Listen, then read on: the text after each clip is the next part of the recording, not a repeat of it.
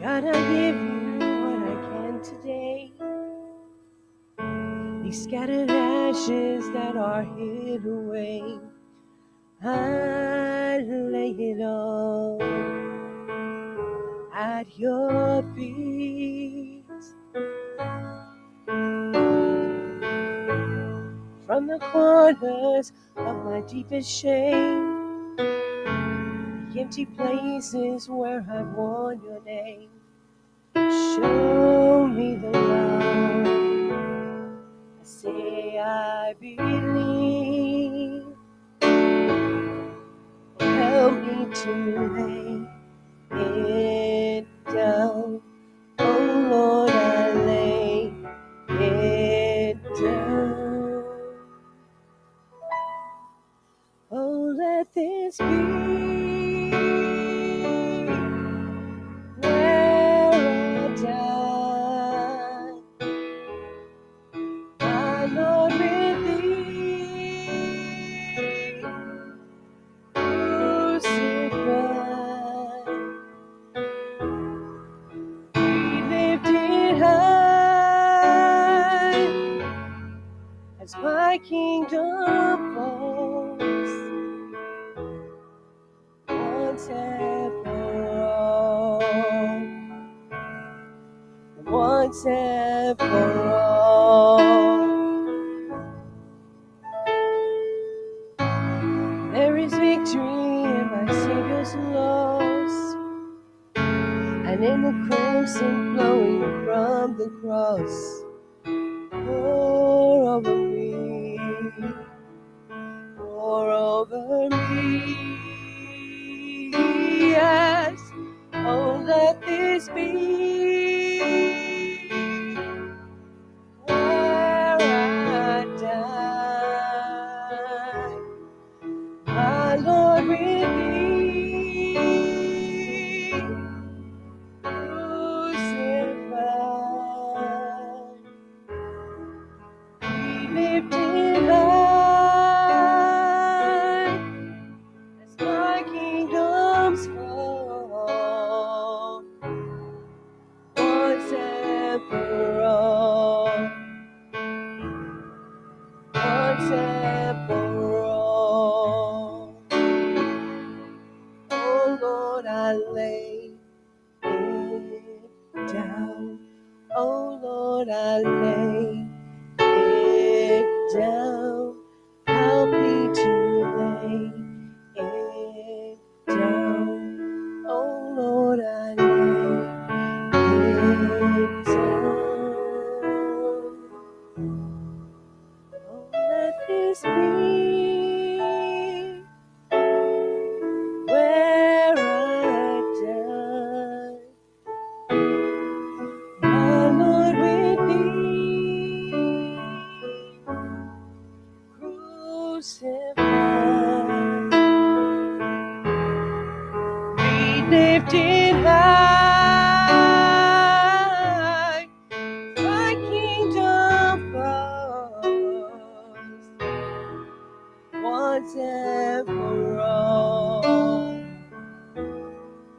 once and for all, once and for all, once and for all.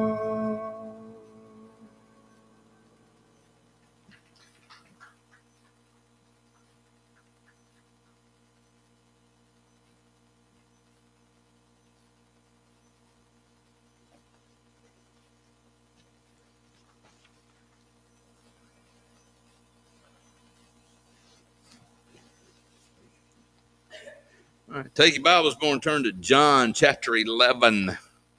John chapter 11.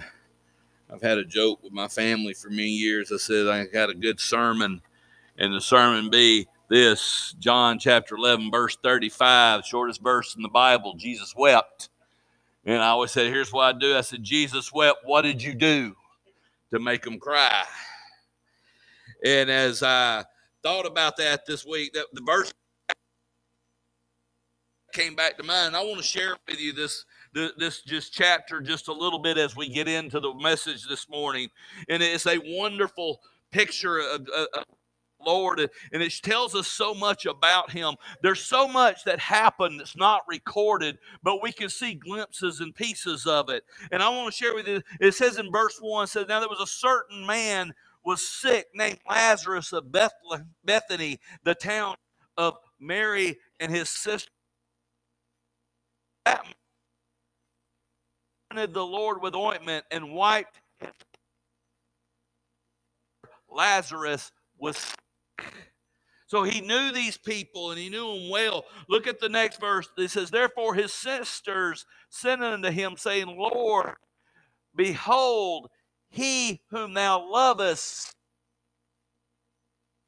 Now, in the New Testament, there's only two people that it says that Jesus loved him that like this, and we know one of them is John, and John is recording this. So John understands there was a relationship between Lazarus and his family and Jesus. We don't know about a lot of it because it's not recorded, but we see from this one verse that it was a very close relationship. And here's Lazarus, he's sick.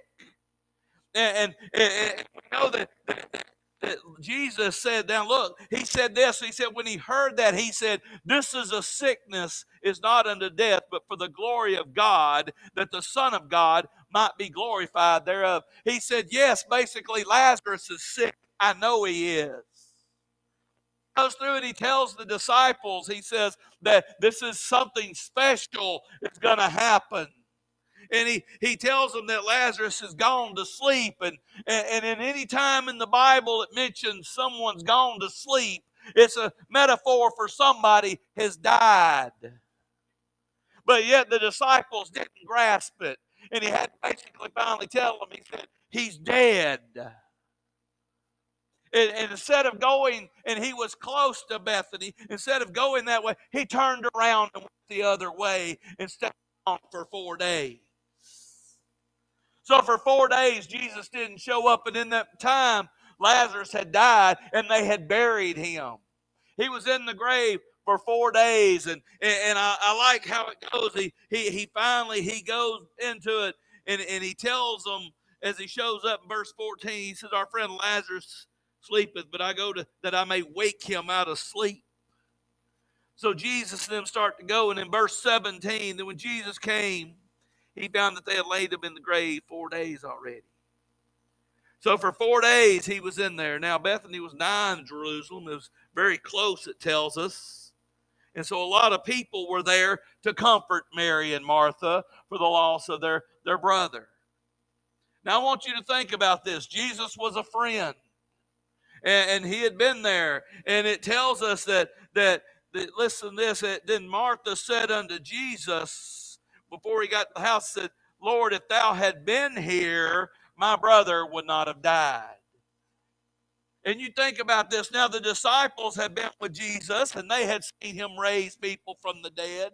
They had seen him heal people. They had seen when the centurion said, if you'll just say it, he'll be okay. But yet, Lazarus died. And she said, if you'd have been here. And then Jesus said this. Listen, but I know that even now, Martha said this, that even now, whatsoever thou will ask of God, God will give it to thee. I know you can.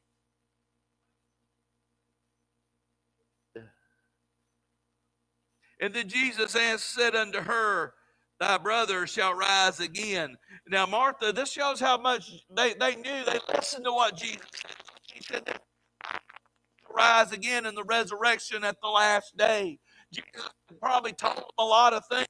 She understood who he was. She said if you'd have been here, he'd be okay. And if you ask, it's all right. But sometimes we know these things, but in our heart, we don't always understand it. We don't grasp it. Because look at verse 27. She says, yea, Lord, I believe thou art the Christ, the Son of God, which should come into the world. I know who you are. I understand it.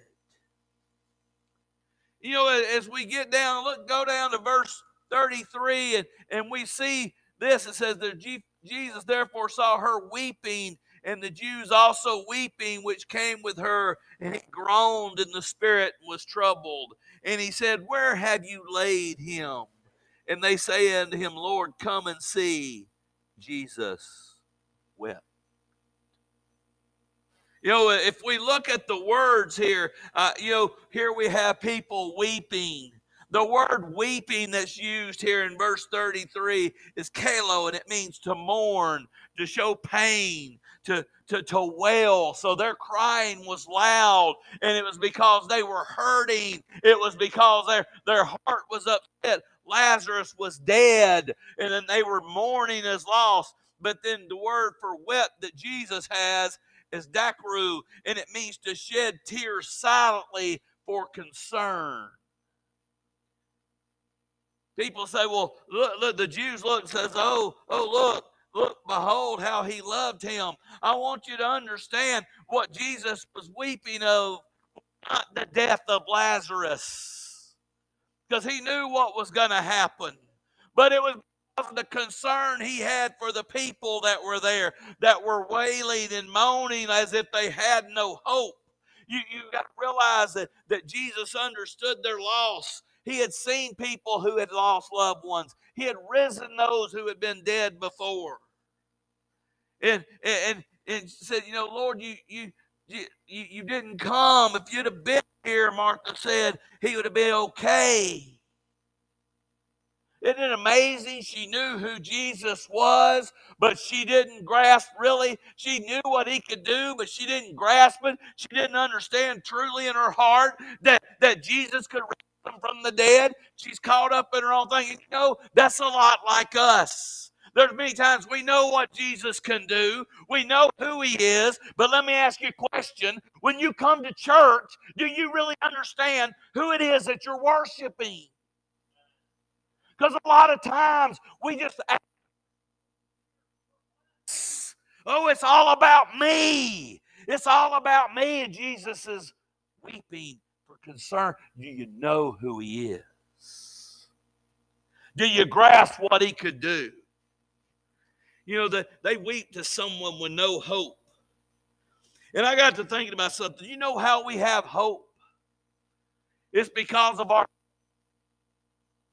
Without your faith, you have no hope. These people didn't understand enough that they had faith that Jesus could do what needed to be done. So I got a couple of questions for you this morning. And the first question is, what is faith? We all say we got it. Oh, I got faith in the Lord. I know who he is. But, really, what is faith? Well, to understand what faith is, we need to look at God's word.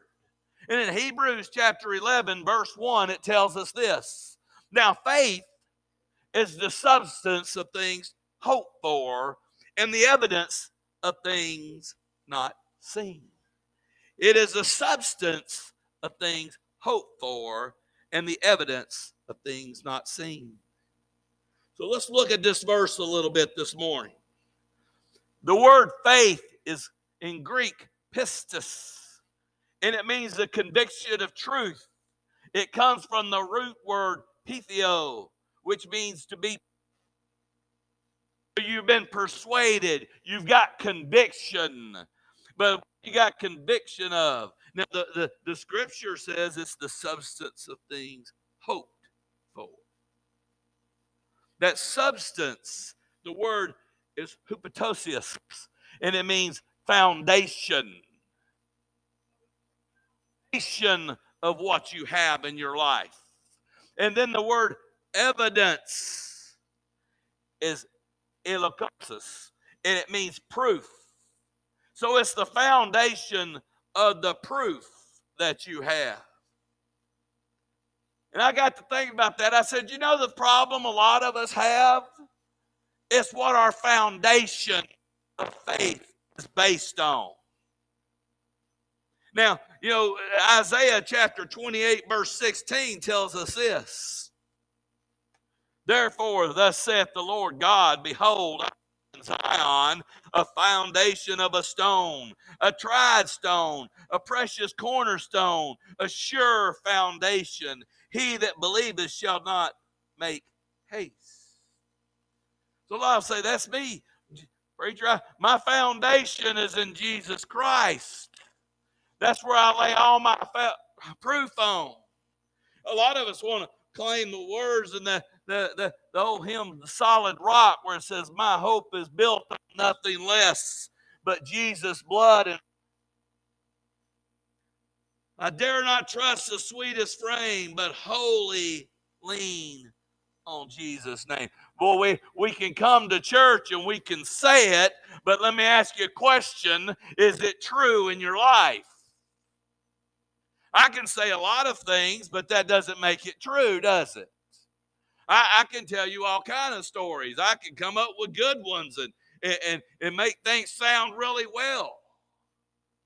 But it says, your faith should be built on something.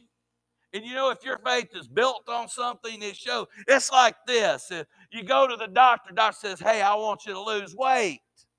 You say, okay. Well, it's not until the day before that you start eating healthy. Well, doc, before I come to see you today, I ate a salad. Well, what'd you do for the weeks before that? Well, I didn't do nothing. See, it shows. Now, the Bible tells us this. It tells us about our faith. Our faith shows. What your foundation is built on shows in your life. It comes out. So what do you mean? Listen to what James gives us, the perfect picture. God said, hey, I'm going to explain faith to you, and I'm going to give you the exact way it goes. James chapter 2, verse 14 through 20 says this. It says, what does it profit, my brethren, though a man say he had faith and have not works? Can faith save him? If a brother or sister be naked and destitute of daily food, and one of you say to them, depart in peace, and be warmed and filled, notwithstanding you give them not those things which are needful to the body, what does it profit? Even so faith, if it has not works, is dead, being alone. Yea, a man may say, thou hast faith and I have works. Show me thy faith without thy works, and I will show thee my faith by my works.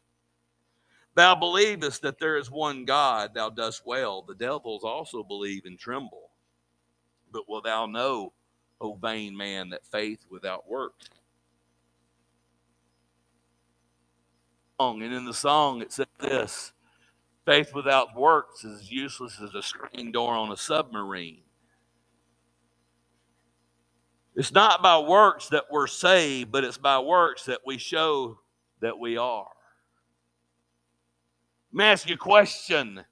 What's your faith built on? It's not by works that proves that you're saved, but it shows that you are. It shows what's in your heart. If your heart is truly belongs to Jesus, there's a desire to serve him. You say, well, preacher, I can't. You don't understand. No, I don't. I'm going to be honest with you. I don't understand why people refuse to worship the Lord through works and say, Lord, this is what I can do. I might not can sing, but I'll try. I might not can do this, but I'll try. God, give me something to do. You died on the cross for me. What do I do? Think about this. Many of us, our only works is 1 hour on Sunday, and that's it. And then some of the times that 1 hour on Sunday, you're not even here. Physically you are, but your mind's elsewhere, your heart's elsewhere. What do you give the Lord? I looked at my life in the mirror this week, and I said, Lord, I'm sorry. Lord, I need to get on my knees and apologize and beg for forgiveness because I don't do what I ought to do. My works in my life, everybody.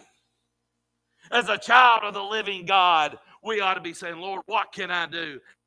If nothing else, do you smile at people? Do people look at you and say, why do you smile? Why are you happy? It ought to be because the Lord Jesus Christ is in my heart, and if things go bad, it don't matter. I know where I'm going when I take my last breath.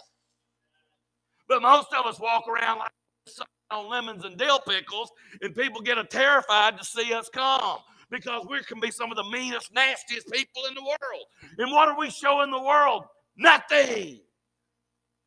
No wonder Jesus probably looks at us and weeps. I said, man, Lord, I'm sorry. You know, there was a group of people that when Lazarus came back to life was excited. They came just to see him. And there was a group of people when Lazarus came back to life was all upset. Let me ask you a question. What does your life show? Are you excited about the Lord Jesus Christ, or does it show that you're upset? You know, I got that. I said, Lord, if what's in our heart comes out through our life, boy, we're in bad shape sometimes. Listen to this. Listen to this. You ought to know the truth. Galatians chapter 5, verse 16 through 26. Paul said this. He said, then I say, walk in the Spirit, and you shall not fulfill the lust of the flesh. He said, well, preacher, I don't have lust of the flesh. Let me tell you something. If you're not serving the Lord, you're serving the flesh. He says in verse 17, for the flesh lust is against the Spirit, and the Spirit against the flesh. You realize there's a war going on every day you get up. Every day you get up, there's a war. Your flesh wants to do this. The Spirit's telling you to do this. What do you listen to? What did you listen to this morning? How many of you came ready to worship? How many of you came ready to hear God's word? How many of you came today ready to do something? How many of you realize you got the opportunity to come to Him?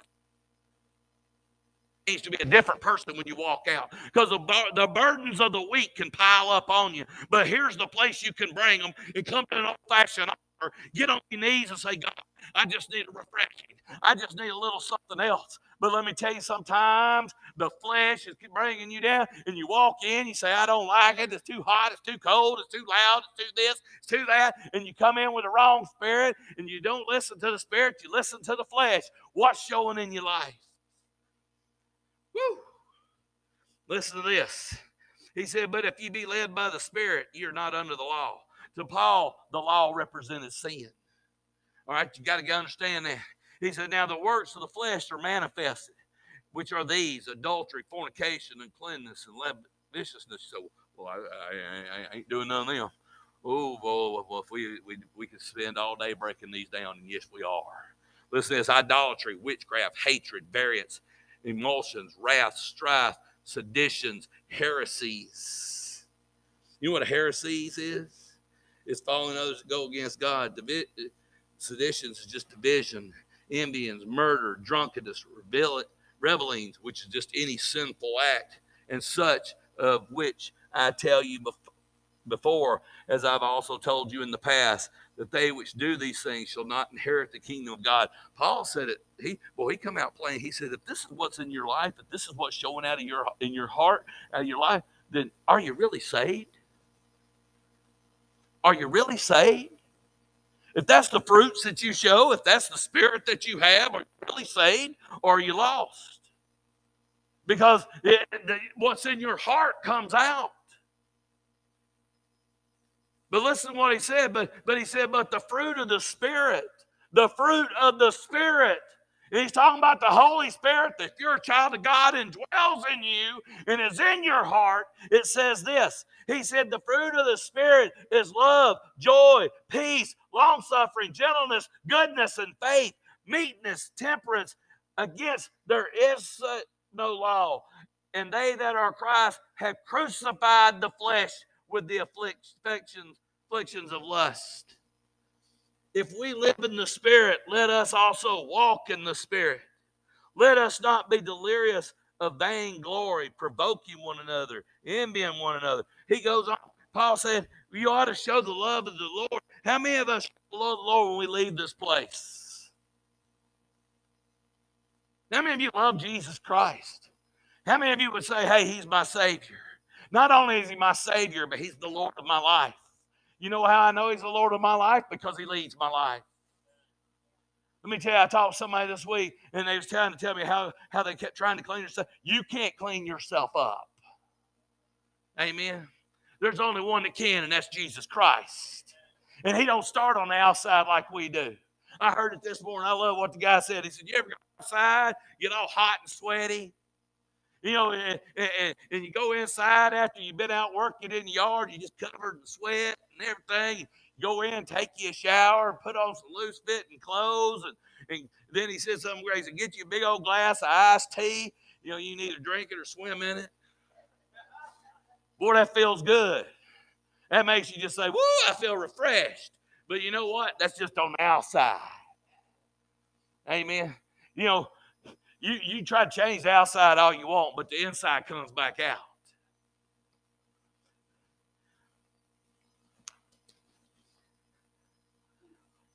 Everybody ever had a bad week? Besides me? I got in trouble this morning, Jimmy. I got in trouble this morning. Somebody looked at me and said, close your eyes. I said, huh? She said, close your eyes. So I know when enough to say, okay. So I closed my eyes. Somebody prayed for me. That you're letting things bother you too much. You ain't listening. And it's right. Because when you have a bad week, you have a bad time, it builds up. And how many of you ever had that happen? You come in the Lord's house, and boy, you're mad, you're ill. I dare you, God, to bless me. Try it. And then the invitation time's given, you got hold of that pew. You're like, I'm not going down. I'm not going down. You ever realize the blessings we miss because we're on the wrong frame of mind when we come to God's house? Maybe we ought to start having invitation first. But no, we don't want to do that. We don't want to do that. That's going to admit that I've done something wrong. What's in your heart? What shows in your life? We got some little 5-foot angel this morning to remind me what's in my heart. I wasn't feeding the Spirit. When I read over my sermon, Jesus wept. He says, he's weeping, Steve, because you ain't paying attention. You ain't giving him your heart. You're letting the lust of the flesh take hold of you. You know, you got to realize a couple things. You got to realize that you can't do anything. You realize that you can't do anything. I talked with a young man this week, and he was trying to tell me everything he could do straight down. I said, you can't do nothing. This was bad. I wasn't listening to what I was saying. Do. But in my own heart, I'm doing the exact opposite. You know, the first thing is we got to realize how powerless we are. Jesus said in John chapter 15, verse 5, he said, I am the vine. Ye are the branches. He that abideth me and I in him, the same bringeth forth much fruit. Now listen to this. You don't hear nothing else. Listen to the rest of this verse. For without me, ye can do nothing. Nothing. Abiding in Christ is like walking in the Spirit. It's how we bear our fruits. What are you abiding in? When you realize without him you can't do nothing, that changes your life. And then the next thing you need to do is pray. You know, it's amazing. When you realize what you are and who you are, prayer comes pretty natural. Because you realize I can't do nothing. Oh, man, I tell you, that's when you desire to turn to God. Paul said in Romans chapter 8, verse 15, he said this. He said, for ye have not received the spirit of bondage. When you realize this, hey, you ain't that old man. You ain't that old flesh. You've been adopted into a family that cares. You've got a daddy who's always there. You got a daddy who will set you on the right path. You got a daddy who will give you what you need. Amen. Sometimes he takes away what you want so you can see what you need. And let me tell you, what you need is him first and foremost in your life. And to realize that without him, you can't do nothing. If not, you know where you're going to end up? You're going to end up in the pig pen. You're going to be like the prodigal. And I want you to think about the story of the prodigal son. There's one thing we often always miss. It says when he came to himself. How long did he stay in the pig pen? Most people got this idea. He went out and he said, I'm going to feed the pigs. I'm going to feed the pigs. Oh, that looks good. I should be doing this. No. How long was he there feeding with the pigs? Long enough to get hungry for what Daddy had. Sometimes it takes a while. I've been there. You've been there. If we ain't realizing who we should be part of, who our daddy is, you're going to spend more time in the pig pen than you are at the daddy's estate. You're going to spend more time in the slop than you will with the fatted calf. Oh, what you going to miss? Well, you got to realize who he is. You got to believe. You got to believe. That's the next step. You got to believe. Romans 8:1 says this, there is therefore now no condemnation to them which are in Jesus Christ, who walketh not after the flesh, but after the Spirit. Do you realize that? When Jesus is in charge of that past, that stupid stuff you do, there's no condemnation. You know who brings that back up? Satan. The flesh does. If we would realize that, I think we'd all rush to the altar and say, Lord, I got a problem. I'm not where I need to be. I'm not abiding in you. I'm abiding in the flesh.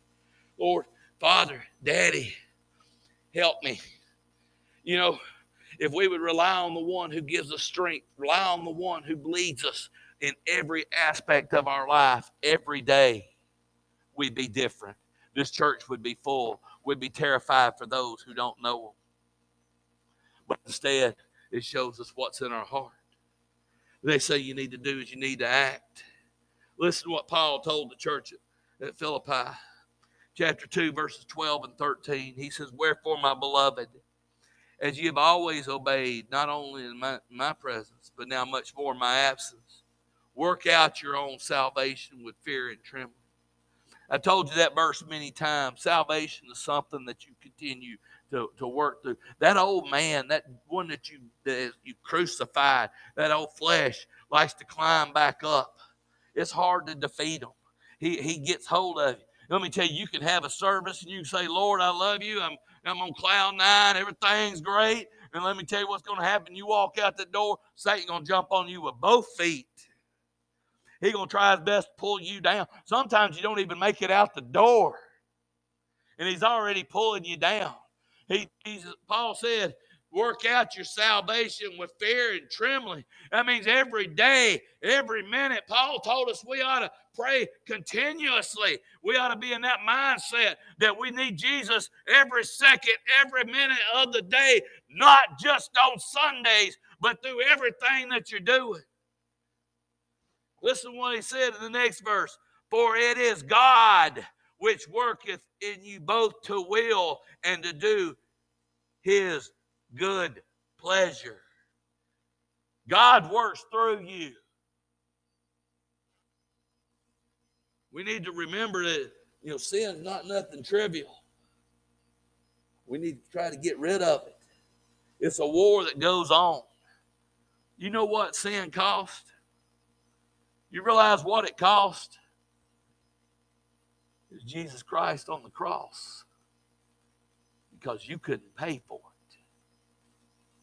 You can't handle what sin cost. But Jesus said, I'll do it for you. God gives us the strength and gives us the ability to act. And the last thing there is, once you do the act, you need to be thankful. Paul said this in Thessalonians chapter 5, verse 18.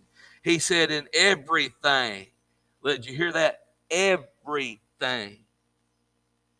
Give thanks, for this is the will of God in Christ Jesus concerning you. How many of you give thanks for everything? Well, preacher, you don't know what happened to me last week. I got that stomach virus the other day. Last thing I want to do is say, thank you, Lord. But you know what? He got my attention. So I can say, Lord, thank you for that. Lord, thank you for the bad things that happen because it reminds me that I need to abide in you. Thank you for the times that things don't go the way I plan it because I know you're watching over me. Thank you for the blessings you get. You know what's so bad? Sometimes we look at the bad things and forget things. Do you realize what God did? I don't deserve none of it. But be thankful. The next verse, verse 19, says, quench not the spirit. Quench not the spirit. I think he put that in the right place. Because if we're thankful for everything, we don't worry about quenching the spirit because we're where God wants us to be. If you can't be thankful, you're quenching God's spirit wherever you go with that sourpuss look on your face. Quench not the spirit, he says. Be thankful. So when it comes to your faith this morning, how do you react? What do you show the world? Does Jesus look at you and shed tears? Maybe the thing is you need a heart replacement this morning. You know, in Ezekiel chapter 36, it tells this. It says, a new heart I will give you, a new spirit I will put within you. I will take away the stony heart out of your flesh and give you a heart of flesh. Sometimes we need that because we've become callous. We've grown to where we don't care. We're feeding the flesh more than we are the spirit. We need to do like David did and said, Lord, create in me a clean heart. Oh God, renew a right spirit within me. You know, sometimes I think we forget what Jesus is and who he does. The last thing the Lord led me to this week, I'm going to share all of it with you. As I sat there this week and things were bad, it's amazing how God gave it to me and I didn't listen to it until this morning when I was reminded of it. 1 Corinthians chapter 13, verses 1 through 10, and I'm not going to read them all. But I want to share this with you. Paul said, it says, though I speak with the tongues of men and angels and have not charity, I become as sounding brass and tinkling cymbals. And though I have the gift of prophecy and understand all mysteries and all knowledge, and though I have all faith, so what I can remove mountains and have not charity, I am nothing. See, Paul remembered something. Though he could do all kind of things, and people said, Paul, you're great. I realized if I didn't have God's love in my heart, what am I? What am I? So let me ask you again this morning. What is the foundation of your faith today? Now, all of us want to say it's Jesus. But in truth, what do we show? So I'm asking you this morning to look yourself in the mirror and say, God, what am I showing? What am I showing? Some of it is either sin. Some of it is fear, which is sin. Anything that doesn't honor God is sin. Some of you are afraid. Some of you are just pride. And it shows. I wonder how many people what I show have I sent to hell because I said I'm a child of God, but I don't act like it. Jesus wept.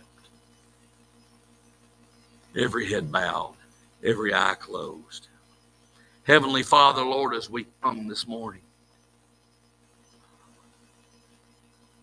Lord, as this sermon that I've joked about for years, Lord, I want you to put in everybody's heart and mind this week. Why would you? If I'm to abide in you, am I giving my life to you? Father, I know right now pride's going to take a lot of people out. They're not going to have the courage to do what's needed. But Father, I pray right now that you put something in their heart. To let them see that they need you in everything they do. I pray that maybe in the middle of the night you'll wake up and show them if you don't give them the courage to walk out today. Because, Father, I know it's hard to battle that flesh.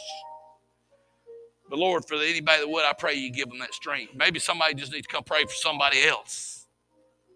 But, Lord, whatever stands in need of what people need today, whether it's courage, whether it's love, whatever it is, Father, give them the ability to say, I need you. Have your way in this invitation. In the Lord's name I pray. Amen. We're going to stand to our feet. We're going to sing page 113. 113 as we sing. You be obedient to the Holy Spirit.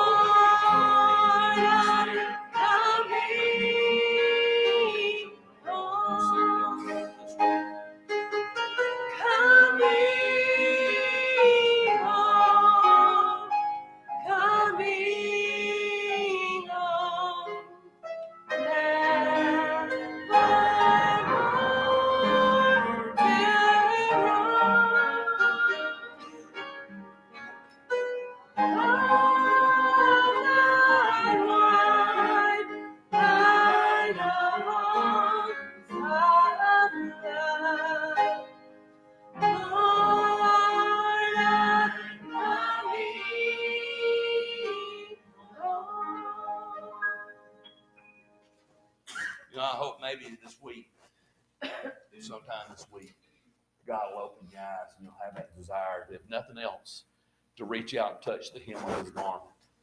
Say, Lord, I'm tired of trying to do things on my own. I want to get closer to you. See, our church won't have revival until it starts in you. Amen. We won't break out until it starts in you. So well, that's your job. No, it's yours. It's yours. The church is the members. It's the body. You want revival to break out? It's got to start in you. Amen. I'm ready for it. I told God just now, I said, Lord, I'm sorry for my sinful ways. I'm sorry for the way that I failed you. The Bible says we're to confess our faults before one another. And this morning, I'm confessing my faults. I've got plenty. I can be here all day telling you. Ask for your prayers. Ask God to lift me up. I want revival. I'm going to say, I ask God to create in me a clean heart and renew my spirit. Amen. I want to preach like I've never preached before. I want to worship in spirit and in truth. I don't know about y'all. I'm tired of seeing churches just dwindle up and dry away. Man, we need to get excited And it's going to start in you. So I ask you this week, maybe sometime this week, God will do something. You'll want to reach out and touch the hem of his garment, like the lady with the issue of blood. She said, I just touch it, I'll be healed. I want to do more than that. I want to grab hold. I don't want to let go. I don't want to go back. I'm tired of going backwards. I want to go forward. So I pray this week that God will do something in your life that you'll realize, oh, Lord, I want to be thankful for everything. I want you as the Lord in my life. I hope you have a blessed week. Normally we close in prayer. Our gracious Heavenly Father, we thank you for this day you've given us. And Father, thank you for the message you have provided. And Father, may we take part of it, Father. May we live our lives, Father, to give you all the glory and all the praise. We pray, Father, that we can be a reach out to somebody today, Father, that don't know you as their Lord and Savior. In your precious name, Father. Amen.